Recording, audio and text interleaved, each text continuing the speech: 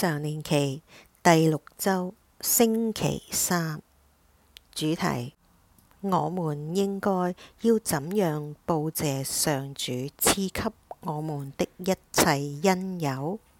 聖詠嘅第116篇屬於一組被稱為讚美嘅詩歌，同hallelujah係有關。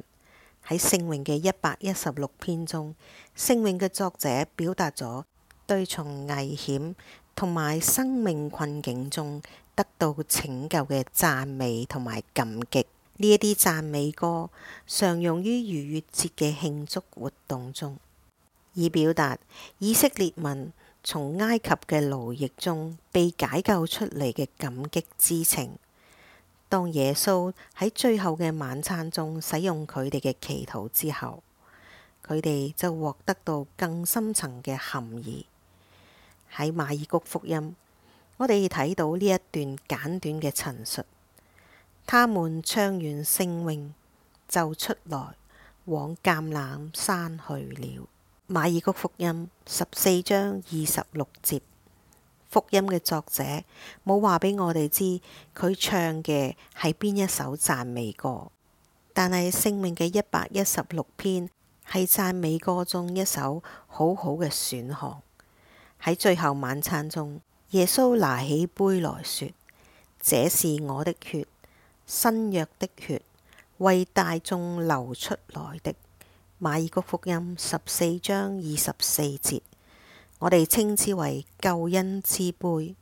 聖體聖血同埋十字架係彼此聯繫，佢哋係密不可分嘅。耶穌睇到十字架係佢必須飲嘅爵。教會教導我哋救主最後嘅晚餐中建立咗耶穌嘅體血嘅感恩祭獻，使十字架的祭獻得以永留於後世，直到他再度來臨。然後我哋聽到聖詠嘅作者講：上主的聖者們的去世，在上主的眼中十分珍貴。死喺十字架上嘅耶穌喺天父嘅眼中確實十分珍貴。耶穌嘅死將我哋從罪惡同埋死亡嘅權勢中解救出嚟。引用聖人厄弗辣因嘅話：我哋雖然死亡殺死了人性的生命，但超性的生命戰勝了死亡。而耶穌並冇留喺亡者嘅國度，喺佢拯救亡者之後，就從墳墓裏凱旋歸來。天父將佢忠信嘅兒子從死亡中解救出嚟。呢一個真理係由聖伯多祿宗徒喺耶路撒冷對猶太人講嘅。天主卻解除了他死亡的痛苦，使他復活了，因為他不能受死亡的控制。宗徒大事錄2章24節。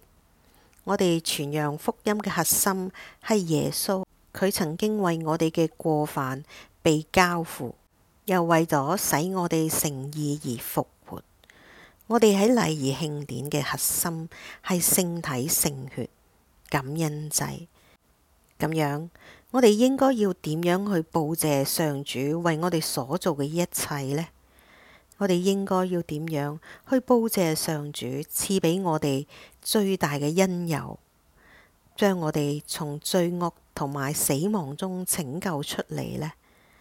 通過傳揚耶穌基督嘅福音同埋參加感恩祭，咁樣我哋先至能夠感謝天主大能嘅創造、救贖同埋使人成聖。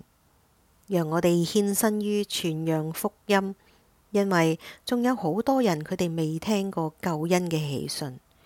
讓我哋忠信地參與感恩祭，正如教會教導我哋咁樣，以基督為食糧，使心靈充滿恩寵，並獲賜將來榮福的保證。